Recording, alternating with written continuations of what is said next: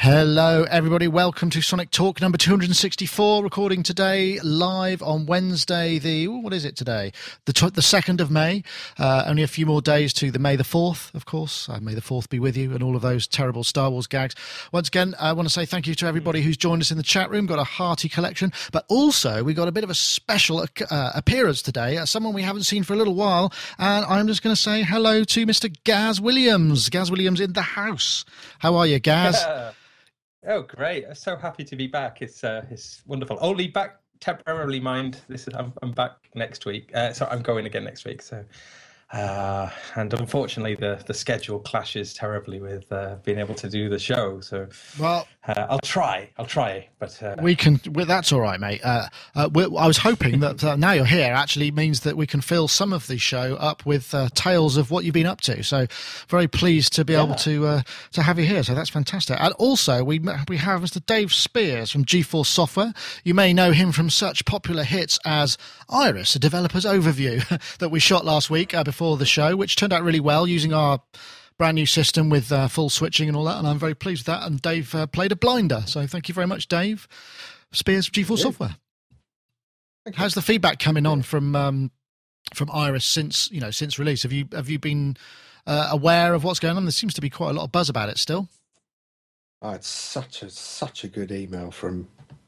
I'm not going to say who it is, but it's somebody like really sort of mega famous, and it was just like, oh, and I bought it, and then I told this guy about it, and he bought it, and then I told this, and it was just this kind of who's who of kind of top brass people. I was kind of wow. Excellent. So yeah, by all accounts, good. I'm very pleased to hear that. Actually, that's really good news and well deserved. I've still actually haven't got round to downloading my version, which is crap, really, but.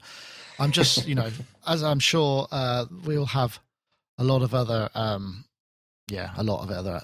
other things going on. Anyway, I'm going to come back to me, and we're going to start with Gaz, basically, because Gaz has been not with us for quite some time, and the reason is that he's been out working on is it an opera or a musical? I need to get my distinctions right. Well. Ostensibly, it is an opera, and it's a rock opera, but it's not a rock opera in the kind of Queen, We Will Rock You sort of sense. It's more of a traditional opera played by rock musicians. Right. Yes, I do. Basically, it's a Monteverdi opera, the Coronation of Poppaea. In this case, the whole production is just called Poppaea, and basically all the top lines are all the traditional Monteverdi top lines, and just the orchestration of the instrumentation is played by bass guitar and synthesizers and drums and such. You're playing the bass, right? And I am playing the bass, but I'm actually only using real bass guitar sounds on a handful of tracks, whereas the majority of tracks I had to look around various options to get synth, some form of synth action with my bass guitar. So I went for the new Roland GR55 synthesizer and had to sort of install the GK pickup on one of my basses, and then had to try and program that to get the sounds as close to the ones that the sound designer had in mind. The sound designer is a guy called Max Lavilla, and he's a phenomenal musician from New York, and he's really created a very, very interesting blend of sounds for this opera, and using lots and lots of plugins. And this ties in with another of the jobs that I've been doing, which is working on the tech side of things as well. I just thought you managed to fit that in as well, right? Yeah, but it's been great, really, because it's meant that I've been really involved with the playing side and also the sort of tech side, which I really enjoy, because that is me all over, really. And so he's basically originally the commission was by this guy called Michael Tork, an American guy who'd done the original version of making a contemporary version of these tunes using the Monteverdi lines. But his demos for it they sounded like General MIDI. Oh, dear. They sounded quite. I just don't think that that's what he does particularly. And Theatre du Châtelet in Paris, where it's taken place, the Châtelet, they were really hoping for something really contemporary. So then they went to a guy called Pete Howard, who I believe you know, Nick, yep. who's originally from Bath, was the drummer in The Clash in the last incarnation of The Clash, and has had quite an interesting career. A great drummer, he was brought in to be the MD for it, and he has then brought in Max was in a band with Pete in the early 90s called Eat, and you'd worked with Eat. Yes, yeah, I did a little bit of sound for them. Yeah. So there was two Maxes in the band. Max joined in the later incarnation of Eat, and so Pete brought Max in then to really help with the orchestration and to work on the sound design. And Max is a guitarist, but is absolutely he's absolutely just synth obsessed. Oh, really? And so. And consequently hasn't given himself a great deal of guitar parts in the show. I mean, there's a reasonable amount. The poster, which was designed before, which I think you may have just flashed up there, it's kind of got a big flaming Les Paul on there, which is not sort of it's not as indicative of the sound really, because what it should be is a big flaming Korg monopoly, I think, really, because the monopoly is been one of the major sounds. He's got a monopoly. You did cover the monopoly last week, did you? Oh yeah, we did a little thing with Alex Juno did, yeah. Right. Great synth. So you're not using so with the teching side of it, you've had to put together, like, because I remember when we first talked about this, you were sort of unifying all these disparate kind of collections of plugins. What's the final tech that you set upon for the keyboards and drummers? How did you set that up? Right. Okay. So both drummers are playing electronic drum kits, both V drum kits, TD20 and a TD9, and also one of the drummers is he's half playing drums and half doing percussion. He's using an SPD SX, which is like a sampling trigger pad.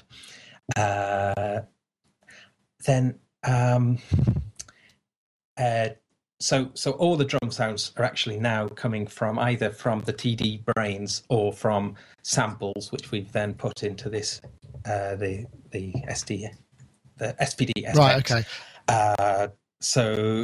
But all the keyboard sounds are being triggered from two MacBook Pros, both with maxed out RAM and SSD drives, and running MainStage. And how's that working out? What, you chose not to use the drums using that. Is that because of the variable latency?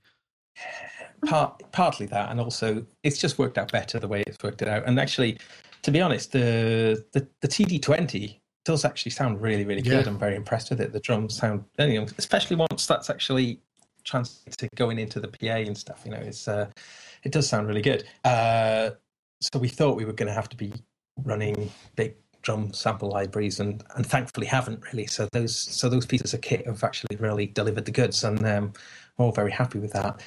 However, the MainStage is working out pretty well, really, and there's quite a large array of plugins being used.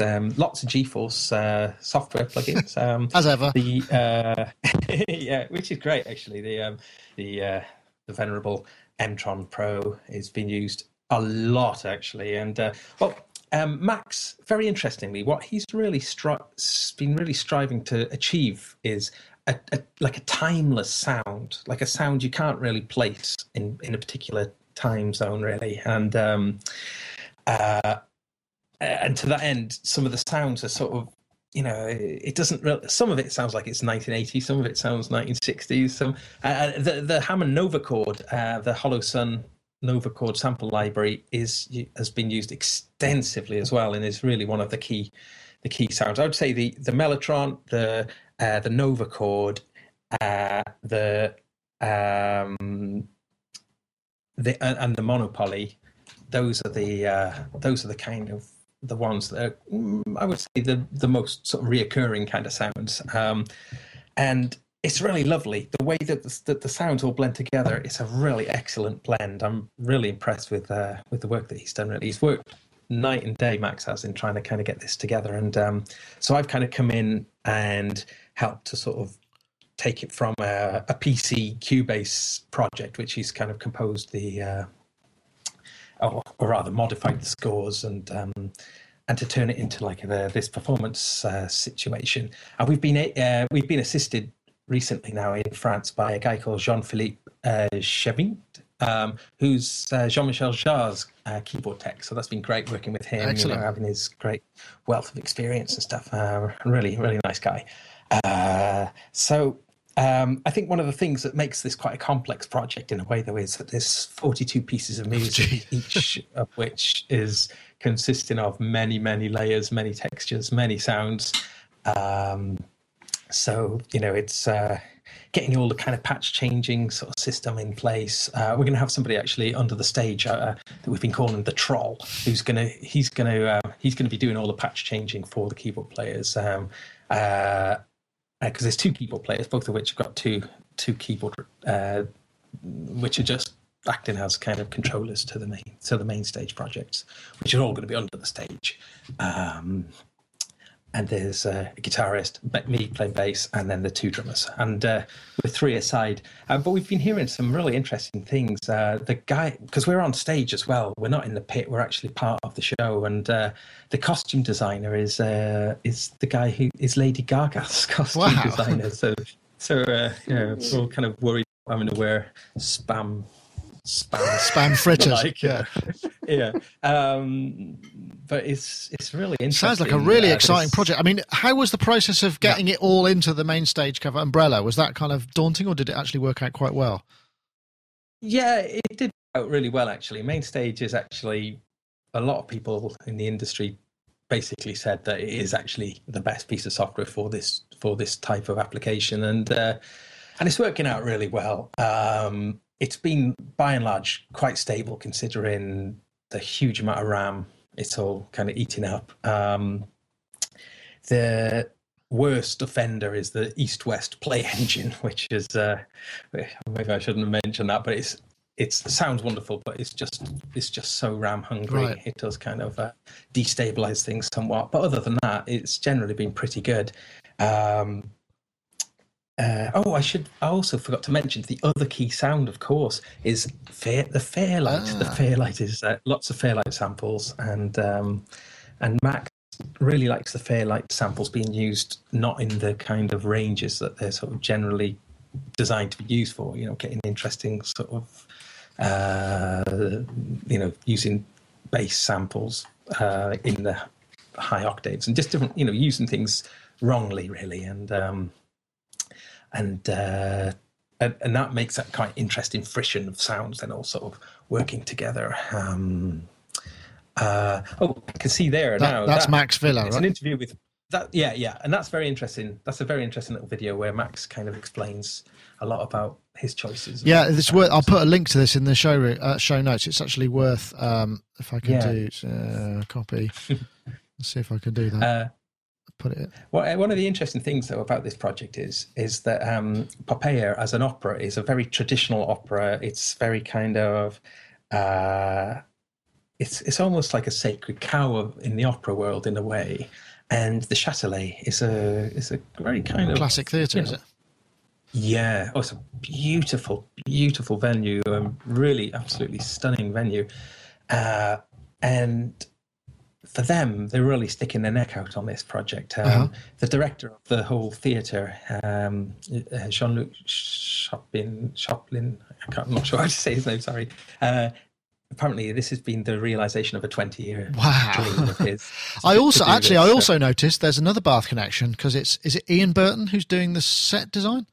I know. No, Ian's the librettist. He's so he's basically kind of written the story. I know Ian from a long time ago. How am I going to describe him? Quite a theatrical, well-spoken gentleman of a certain age. Yeah, he was based in Bath. I worked on some of the productions in Bath, the sort of local kind of Bath operatic stuff. I used to do that in the Easter holidays when I was at school, just to sort of get, right. And so I do remember him. Yeah, and Ian is the link to Pete. Yeah, that would make sense. Yeah, so that's how it's all. It's all, yeah. I mean, it's amazing when you start doing this. It's an incredible sort of level of interconnectivity. Because and now in the photos that I was showing, there's also Angie Pollock, who is the keyboard player that I met through Goldfrapp, who just literally I'll phone her up and see if she was available. There she is. And she said, yeah, and looks like she got the job. So I feel really chuffed about that, actually, because I've sort of facilitated something happening there. She's proper rock and roll Angie as well. She's a real trooper, and she's great fun. She's great fun and brilliant. I mean, good grief, if you see how difficult this stuff is to play. I mean, and to memorize as well, because they're not meant to have scores on stage, and some of it, they just kind of. With like rock music, you kind of work out, okay, there's like 8 bars. Yeah. This is just like, it goes through loads of keys, and and it's like, how are you meant to memorize all this stuff? Well, that's a bit rich, not having score, because if you were in the pit and it was an orchestra, they'd all have scores. Well, you see, the whole kind of thing that they're trying to sort of get, though, is this like band, this like kind of weird band playing this music, and bands generally don't have scores on stage, do they? So no, but I think the keyboard players may have scores now. I think there may be a concession just because the sheer volume of the stuff, just trying to memorize. What about just getting some of those heads-up display goggles so you can actually have, like, at least on one eye, you'll be able to see the score going past, or something that's just helping you to kind of know where you are in the world? Yeah, that'd be great. Actually, one of the things I'm really excited to sort of try out, and I'll report back on, we're getting fitted with apparently the most state-of-the-art in-ear monitoring system in the world. We've had our ear molds taken, and but we're gonna, when I get back, the guy's gonna come, and he does this. I'll have to try and think of the link. I've got the card in there. I'll go and grab it, because he does this thing where he tests your ears for the sort of the frequency response of your actual ears. It kind of analyzes the hairs in your ears, and so then he can kind of tweak the. There's 5 drivers in these as well. And they're really totally kind of geared to your exact listening capabilities, really. So the guy, not like these. Joel, his name. I'll have to go and find the card and get the link. That sounds really interesting, actually. So what's happening? You're at a break at the moment. You've got a short break for May Bank holiday, right? Kind of. I've just come back for 6 days, which is great, because we've been doing it now without any time off at all. Literally just doing 7 days a week, so 14. Sometimes up to 20 hours in a day. Wow. So like really, it's been so hectic. But I mean, we managed to play through the whole thing the day before yesterday, which was great. So we feel like you've broken the back of of something. Anyway. Yeah. Well, I must admit, you're looking very well on it. I think you must have lost weight. And just kind of. No, I've been putting. Oh, really? You've been having the finest gastronomy that Paris has to offer. But it's so nice, to be. We're absolutely dead center of Paris, and and we've got our PDs and all that kind of little treats, and but it's just I'm just baguetting just way too much at the moment. But I'll tell you what would be great. I don't know if this is at all possible. It'd be great if you can just film us a little bit of a tour of the tech setup without breaking any embargoes or anything, just so that we could, just take a look at it. It'd be brilliant. Just do a little walkthrough at some point if you get time. Doesn't sound like you're getting much time though at the moment, to be perfectly honest, but sounds like a very exciting process.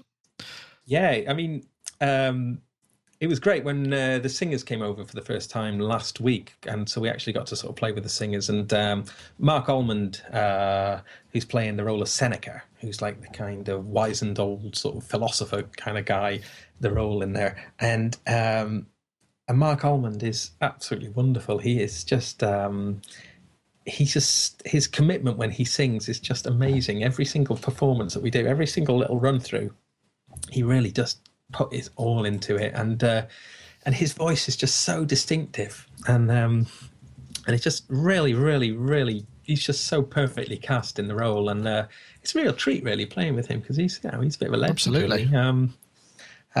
And one of the things that's quite interesting is the male lead is a guy called Carl Barrett, who's pretty well known in the UK as a singer. He was the joint frontman of the Libertines with Pete Doherty. And he's very much from that kind of sort of hedonistic, punky sort of background, which is kind of quite cool when you look at the role of Nero that he's playing, which has kind of got some eerie parallels, really. But the leading lady is Valerie, who's a proper, classically trained, well-known opera singer. So when they sing together, you get this really odd hybrid then of this kind of sort of punky drawl that Carl's got with this kind of, this opera voice. It's such an unusual. That sounds absolutely brilliant. Absolutely brilliant. Yeah. Dave, I'm guessing you've been very, very enthralled there. Is there anything you'd like to ask, Gaz? Because I mean, this is kind of this sort of arrangement. This is a very, very specific and unique and kind of almost one-off setup. I mean, you're not, setting up a touring rig and what have you is a different set of parameters, but this one just sounds like there's a whole lot of different things to work with. Just wondering if you had any questions. Yeah, two. One, we're coming to Paris on the 15th, so we might come and see you. Oh, great! Yeah. Secondly, I'll whisper this: is it cheesy or is it hardcore? That's a very, very good question. Max is like kind of, he's really, he's got like a complete sort of radar for anything cheesy. He's really, in terms of to eradicate anything cheesy. And I think the original interpretation of it was the General MIDI one. Yeah, it was. That was quite cheesy. Yeah. But I think that he did do quite a good job in being able to sort of interpret it in the way that he's done, and that kind of gave Max, like a kind of starting point. And basically, what Max has done is just reorchestrated it with Pete as well, and I think, I don't know. I don't think so. I mean, I think it's quite interesting. I think it's really good, actually. And some of it really works really well. Some of it's quite odd, I have to say, but we're kind of trying to as musicians, we're just trying to put a bit of grease into it, make it. Is there scope for kind of remolding and changing things on the fly, or is there just not any daylight in it for that? Not really. I mean, and to be fair, that's a lot to do with Max's kind of, Max has pretty much, worked solidly for 9 months on this now. So he's got an absolutely he's got a crystal clear vision of how he wants it to be, really. So, I mean, in some cases, we're having to sort of modify things a little bit. The director wants, things changing.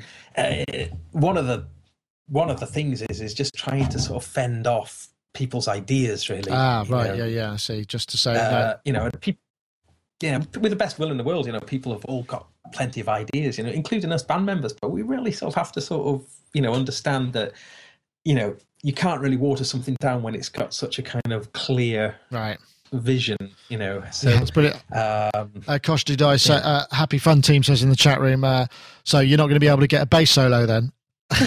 No.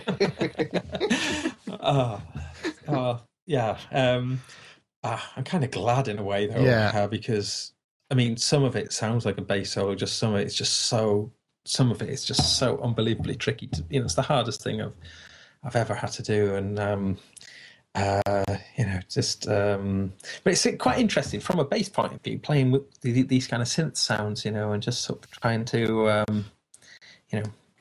kind of, it's this combining the two disciplines together, really, sort of synth playing and bass playing. And how are you finding the triggering? I mean, are you having to accommodate your playing to kind of hit the notes, because it's by its very nature, bass synths are going to be slower to trigger, right? Yeah, I mean, most of the stuff I'm playing with the synth sign kind of stuff happens in the mid part of the neck or around the 12th fret. So, and I'm going to get my bass modified a little bit to try and improve it a little bit more. But it's by and large, it's quite good, because it's got that unit's quite interesting, because it's got it's a continuation of the GR series, so it's got the old hex kind of distortion and some of the things that have been in those units since day one, really, since the late 70s, and the GR stuff just tracks really well perfectly. Yeah. But it does have like quite a gnarly kind of quality, whereas a lot of the sounds are pretty kind of smooth. It's like kind of some of the bass is quite often Korg monopoly actually bass. So it's trying to find ways. Maybe you need an analog filter pedal or something just to sort of round it off a bit on the way out. Yeah, I'd be wondering about that. But the filter, there is a quite nifty filter in that, which is pretty cool. But what I was going to say, though, it's got the GR mode, but it's actually also got two sort of PCM layers as well. So you can kind of take sort of sampled bass waves from synthesizers. And you can get a layer of the three sounds, the GR sound and two PCM layers, and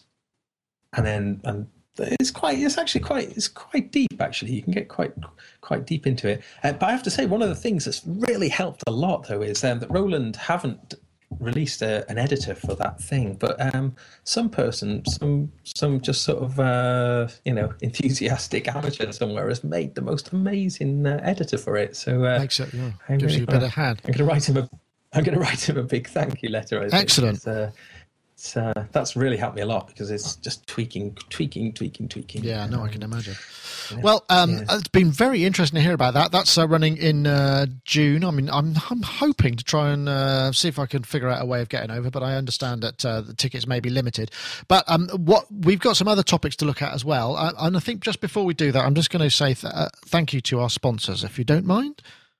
So here is Yamaha. If you're looking, there's the Yamaha O1V96i. This is the compact digital mixer from Yamaha. If you're watching the video stream, you'll be seeing their kind of sexy promo together with the Bitly URL underneath. Essentially, what this is: 16 in, 16 out, USB 2 audio streaming. Interface built in. It's got refined quality audio head amps. These are the good ones that they put into the new Steinberg hardware. Full suite of VCM effects, master, strip and stomps, stomp effects, RevX, reverb, 40 mixing channels, 32 mono, 4 stereo, 16 analog and 8 digital outputs, including an ADAT output, which doesn't mean you're using up one of the YG DAA slots. You've still got a spare one if you want to expand more. 8 AUXs, 8 buses, 100mm motorized faders, 4 effects, Steinberg Cubase AI included. Each mono channel got 4-band EQ, compressor and gate, DAW support. You've got a MIDI control layer there, and you can cascade a couple of them together if you want. And in fact, we've got one in for review, and I'm looking forward to getting my hands. It's in a box out there, which I'm going to be looking at in the next couple of weeks. So I can't wait to get my hands on it. But if you want to get your hands on it yourself, then please do head over to Yamaha. Main dealer, any Yamaha main dealer should have one in stock. You can try it out, run some audio through it, try a mic through it, check it out. Yamaha Pulse stores, which are stores within stores in the UK, should be able to get with those at yamahadownload.com. And in the US, any of the major dealers should be able to give you a good look at one of these things. So once again, the O1V96i, and there's a bit.ly URL there, which is bit.ly/01V96i. That's 01V96i. That's a bit.ly URL. So thank you very much to Yamaha for the sponsorship of the show. And we're back to our sort of normal services resumed. It's been very interesting to hear from Gaz about what he's doing, and very much appreciate him taking time out to actually kind of, rather than getting his washing done, he's with us, which is very kind of him. I'm just thinking what we could do next. I'm wondering whether or not we should. I'm going to go with Mr. Dolby, just purely because this is really out there. How do synthesizers work anyway? Well, I just happen to have the answer of the century. Watch this.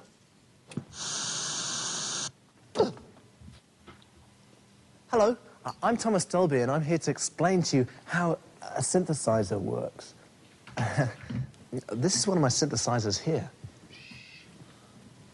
You see, the word synthesizer is used to describe a number of electronic devices arranged for the purpose of sound synthesis. Synthesis is a word meaning the combining of ideas and objects into a bigger whole. I'm going to fast forward here. The combining of tone of a sound. Have a look. He does this rather strange metaphor of a fly You are, boss. Good. in a I want you matchbox. to imagine that the fly is an oscillator and this box is a filter, and me, I'm electricity. And if I start to shake the box, the fly will begin to buzz. I'm not scared. I'm not scared. The harsh... Oh, well, let me just... here we go. You ready? Yeah, I think so. Should we do it? Yeah. All right, go for it. Here we go. When I'm dancing next to her, Blinding me with science.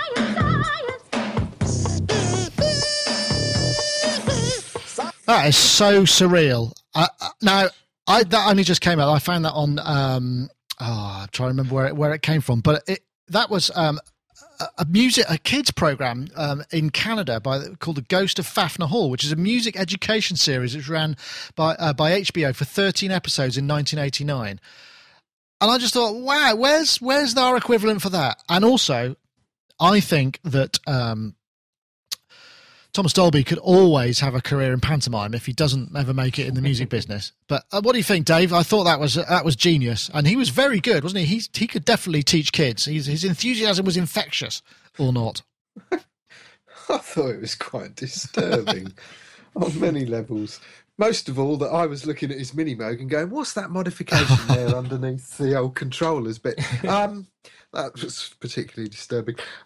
Yeah, really fascinating. Well, it was weird on so many levels because he was quite young, and yet he was looking old, and there was all these kind of, and the fly and the other. It was just really strange, but yeah, very good fun. I think the fly metaphor just sort of ran out of steam a little bit because when he was opening and closing the matchbox for filtering, it wasn't really doing anything, and it was like, oh dear, sort of they let him down there in post, I think. But at one point, I thought I was dreaming, watching it, and then I started to wonder whether I had actually taken any drugs, and it was all kind of. Oh no, this is a video that Nick sent through. It really exists. Yeah, it does. It's really what's happening. I mean, as a kid watching that, you must just kind of like. It was. Maybe I'll go and be an accountant. This is on the Muppet Wiki, The Ghost of Fafner Hall. It's a Jim Henson production.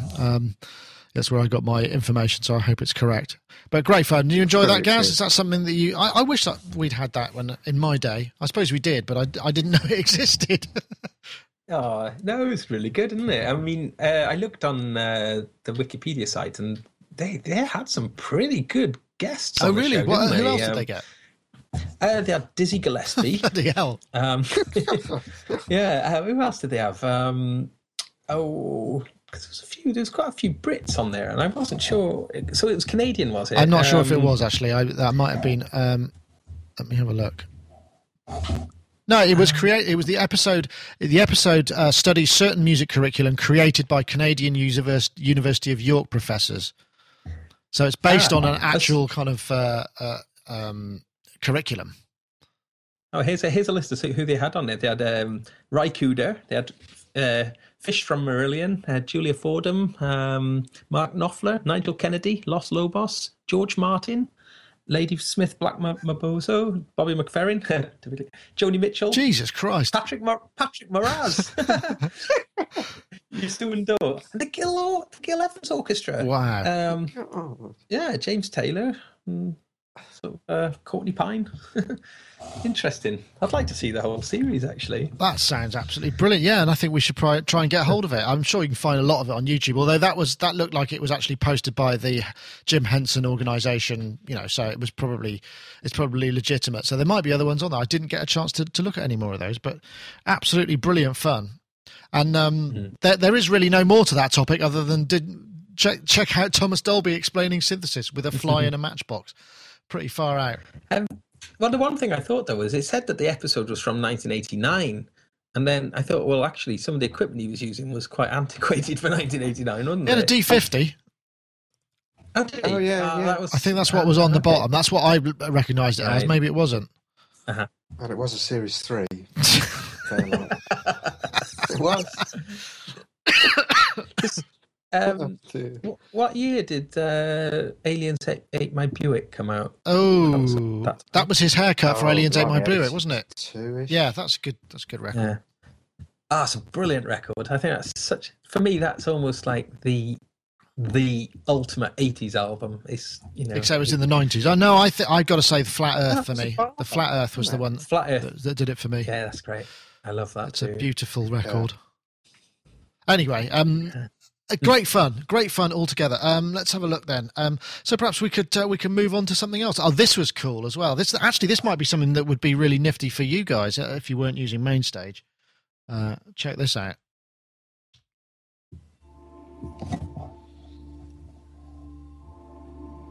This is the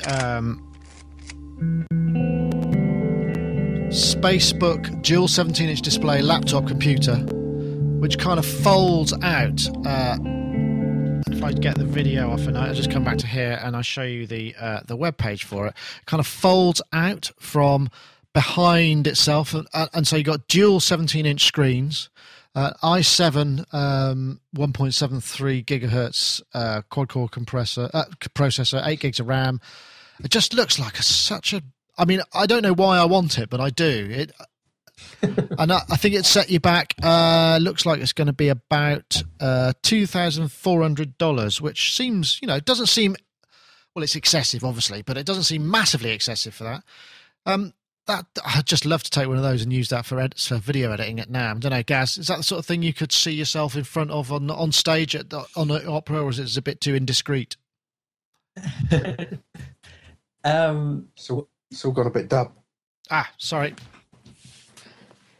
I thought, wow, when I saw it, I thought it was one of those. When I first saw the first photo, I thought it was just like a Photoshop sort of job, not a real unit. But I think it's great. Yeah, I love that. I thought, wow, screen real estate, on laptops is always so limited. So to have two 17-inch displays, that's really fab. And they're full 1920 full HD LED backlit display.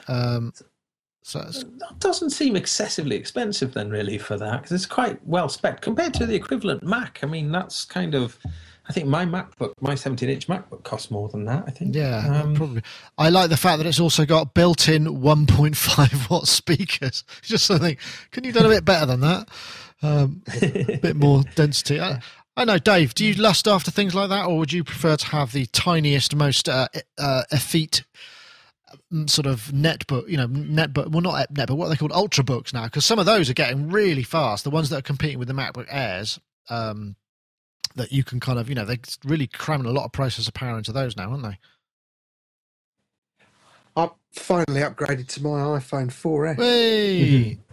Talking of super speed and being hip on the money. No, I was exactly the same as Gaz. I thought, this is a joke, it's photoshopped. And then I thought, that's bloody brilliant, because when we were doing Iris, that video, all I wanted was another screen. I'm so used to working on two screens here that when I was kind of limited to, my little laptop, it was like, oh, God. And because one of the whole big things with Iris is that you can break off certain sections and have them on another screen and do all sorts of things. Oh, well, the bit I edited out, you mean? Right. Sorry about that.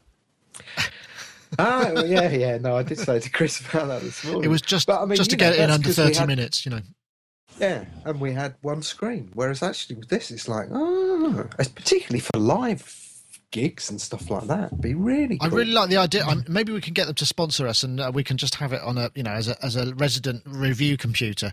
But then I'd have to figure out how to sort of what do you call it, Hackintosh it, because I need an OS X as well. But I don't know. It's kind of fun because it does function as just a single screen one, doesn't it? So you can just use it as a regular laptop, and then you can open the extra screen out as and when you need it. I think that's how it works. Let's have a look. There was a picture. There was a picture down here. There we go. Yeah, it slides out, and you can have it just a single. That would be jolly heavy. It's really cool. Yeah. Great. Very I cool. imagine, let's just have a quick look at that video. I imagine, just looking at the video, the one thing that they did, and this has been in development for an awfully long time, because I've seen that the first videos were up from 2 years ago, and it still hadn't been out, and I don't even know if it's actually out yet. But as you can see, they haven't quite got the colour matching on those two screens sorted out. The profiles are ever so slightly different, which you'd sort of need to. But I wouldn't really want to use it as having an image spread across two like that. I'd probably want to have you'd have one arrangement screen and then one edit screen or something like that, wouldn't you? Yeah, I'm so used to working like that now. It's impossible to work with a single screen almost. Yeah. Well, it's quite relaxing, isn't it? Very cool. Speaking of laptops and screens, with the Mac OS X going up to Mountain Lion, do you think that the new generation of MacBooks are going to have touchscreens then? I don't see how it would work. They'd have to fold. They'd have to turn into tablets for it to work, and that would eat into the iPad thing. I mean, this did actually relate to one of the earlier topics which we skipped over, which was this whole sort of idea of everything going into the browser, and again the continual sort of dumbing down of the computing environment, which for the majority of users is a great idea, but it's not for content developers. It's a bloody nightmare. I don't know. I wouldn't have thought so yet. I think we're probably a little way off something like that happening. I don't know. What do you think, Dave? Oh, I have no idea. I've given up speculating with Apple. They've got... What I do know is they made something like they made $18 billion in the last quarter. They sold something like 38 million iPhones and God knows how many iPads. Well, I've just spent the entire weekend dealing with updates, cloning drives and replacing drives and updating drives and operating systems. And it was relatively painful. But I'm finally in the cloud. What's the cloud about? It's not a cloud, is it? There's nothing in the cloud. It's just a server somewhere else. So on the bottom of my emails now, I'm going to have, we're dispensing with the cloud. We're just firing all our emails into outer space. We're going one better. Yeah, further than cloud, stratospheric.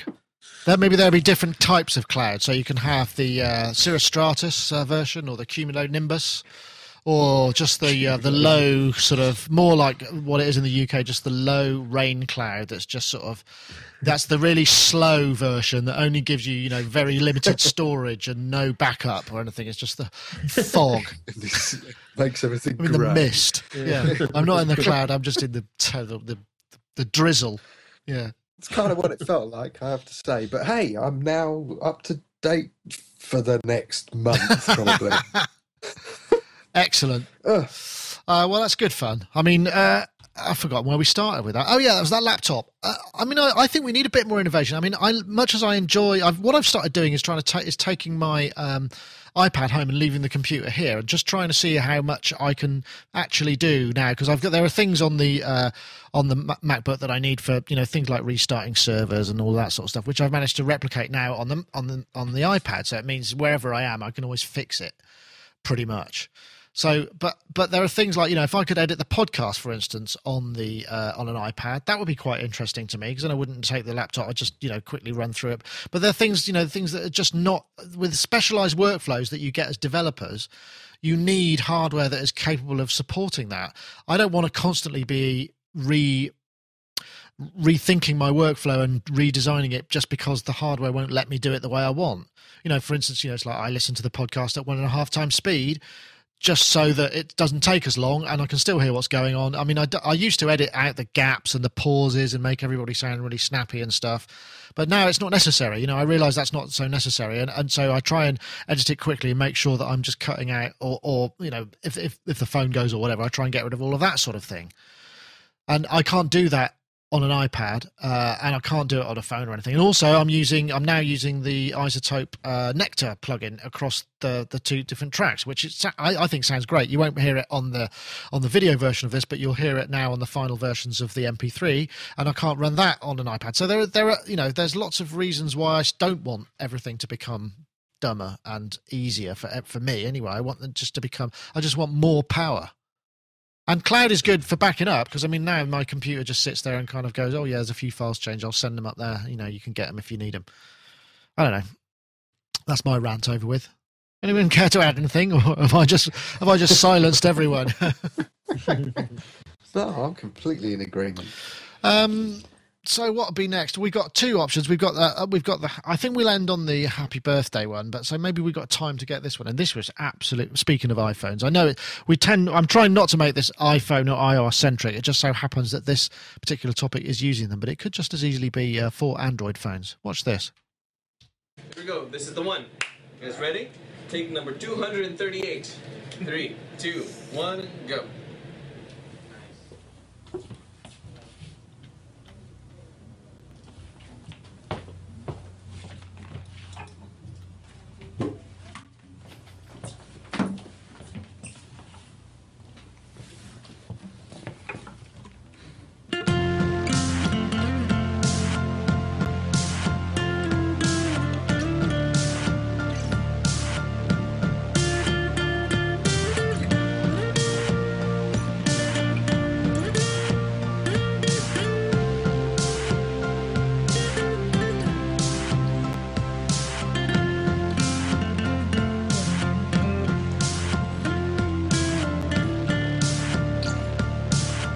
You get the idea. I mean, very clever bit of. I guess what they did is they made 4 separate movies and then choreographed the moving of the phones around so everything would move. I mean, I can't imagine what sort of document you'd have to write for those people to know what they were doing and how they rehearsed their parts. And when at the beginning it says take 238, I can totally believe that. But that was the Mystery Guitar Man, who posts a lot of very interesting and clever video trickery stuff. And that was a cover of Fun's We Are Young, which apparently is number 2 in the Billboard Hot 100 in the States at the moment.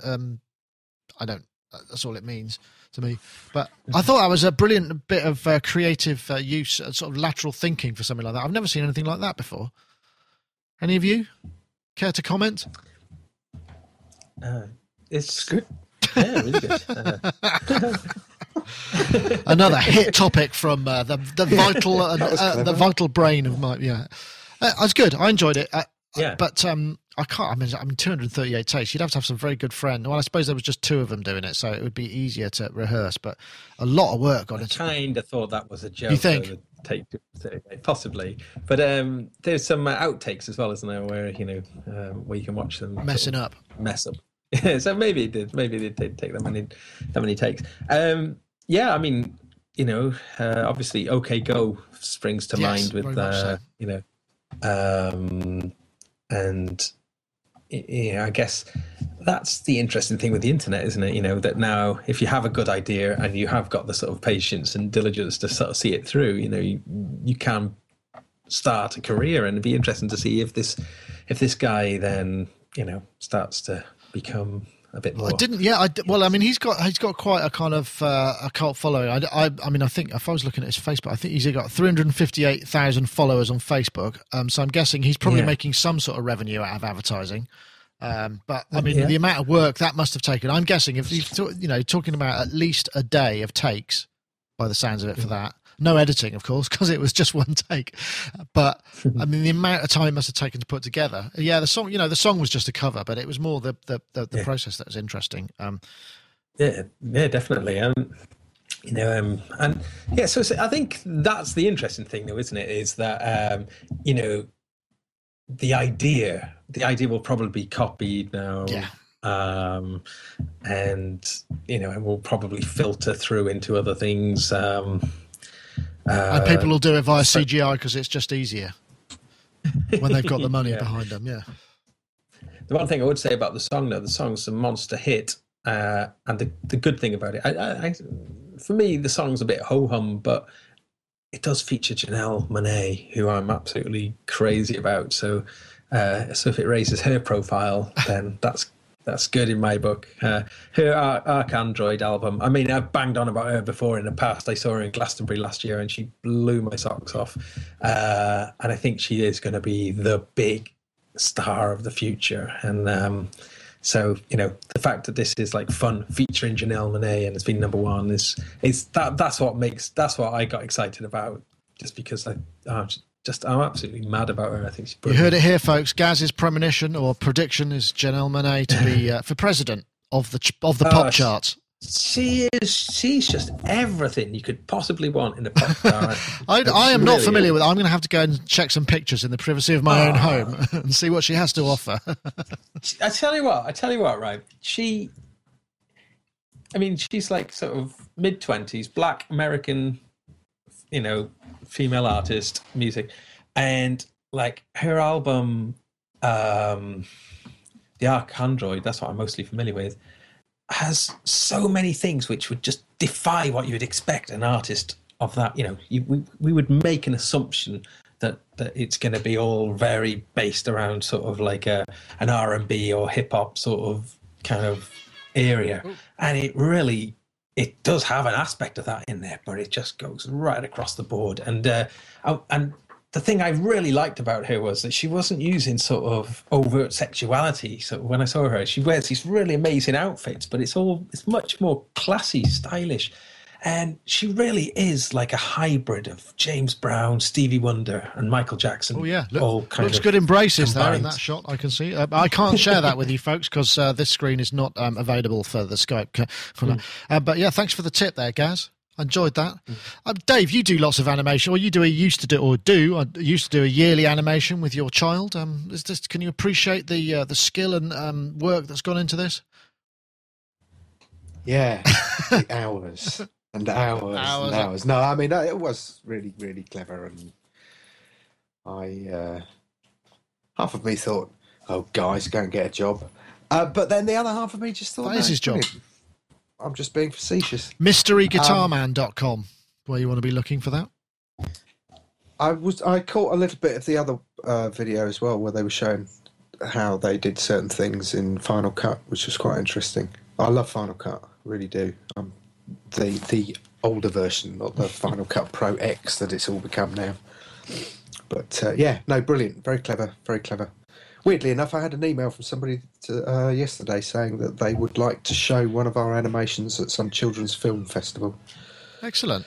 Even though we stopped them years ago when Nipper had to do much more homework. So yeah, it's funny that they're still kind of got their own lives. Excellent. You'll be in the Canadian Film Foundation one of these days. But I do agree with Gaz. She's quite nice, isn't she? Easy, gents. It's not gonna look well for us, My big hero is that Michelle Lundell-Cello. Oh, she's always been my kind Does she play bass? Sort of secret love of my life. Right. Okay. Well, it's just between you, me, and Gaz, and the countless thousands of people who will end up watching this on YouTube and listening to it on MP3. At least that's what I hope will happen. Seems like we've sorted out some of the gremlins from last week. I debugged the system a little bit, and it seems to be working a little bit better now. So thank goodness, is all I can say. Now Dave is going to pretend that his mic stopped functioning or something and just get me jumping around, no doubt. So there was one more thing, because it's now what's the time now? I've got time for one more. This was let me see where I can find it here. This was of course. How could I miss this? This, of course, is the only topic that really matters this week, and this is a happy birthday to someone very special. That was Giorgio Moroder was 72 last Friday. Take the human touch, combine it with a digital computer, and you've got composer-producer Giorgio Moroder. It's John Wayne there plugged on the in, voiceover. Turned on, and creating musical magic from thin air and solid-state electronics. From his disco hits for Donna Summer to his Academy Award for the score of Midnight Express, Moroder's an innovator, performing in his favorite place, a cluttered studio.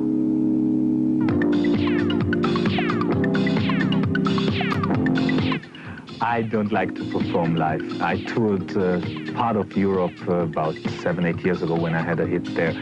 And every night it was a little nightmare, so I decided not to do it. Okay, there we go. The melody.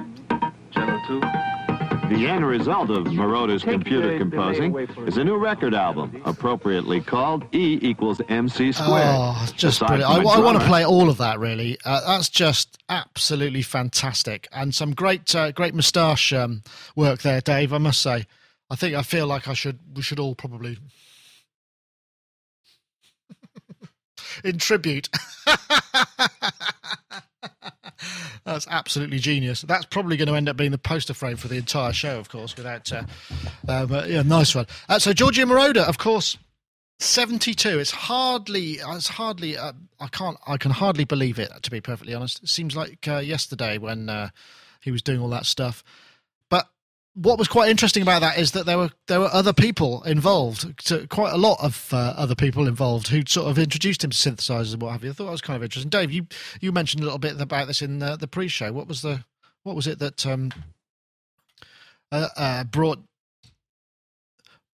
that into focus? Oh, hold on, there's another fantastic picture there of Mr. Moroder. You were right about the moustache. That is absolutely bang on. I found this actually on Synthtopia. This was he posted last week. It was April 26th, and there he is in front of a load of stuff. That's absolutely fantastic. Dave, you know what's going to happen now. Yeah, you need to put a packet of cigarettes in your what's it there.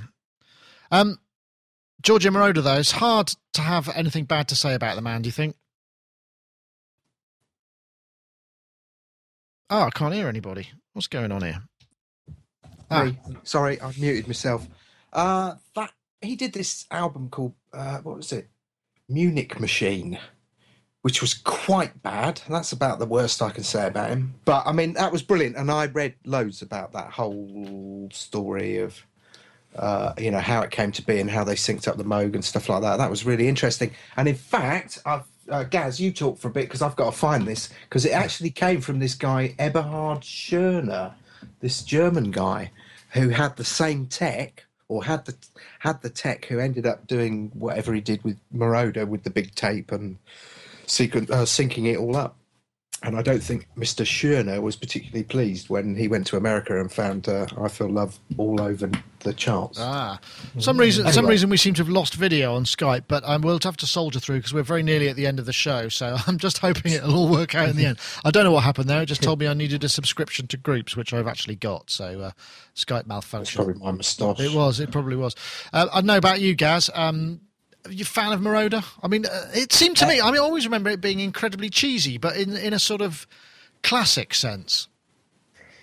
Yeah, I mean, funnily enough, my introduction to it really was, I've talked about this thing before in the past, that I had this thing called Music 500, which was an additional, like a music sequencer that you ran on a BBC Micro.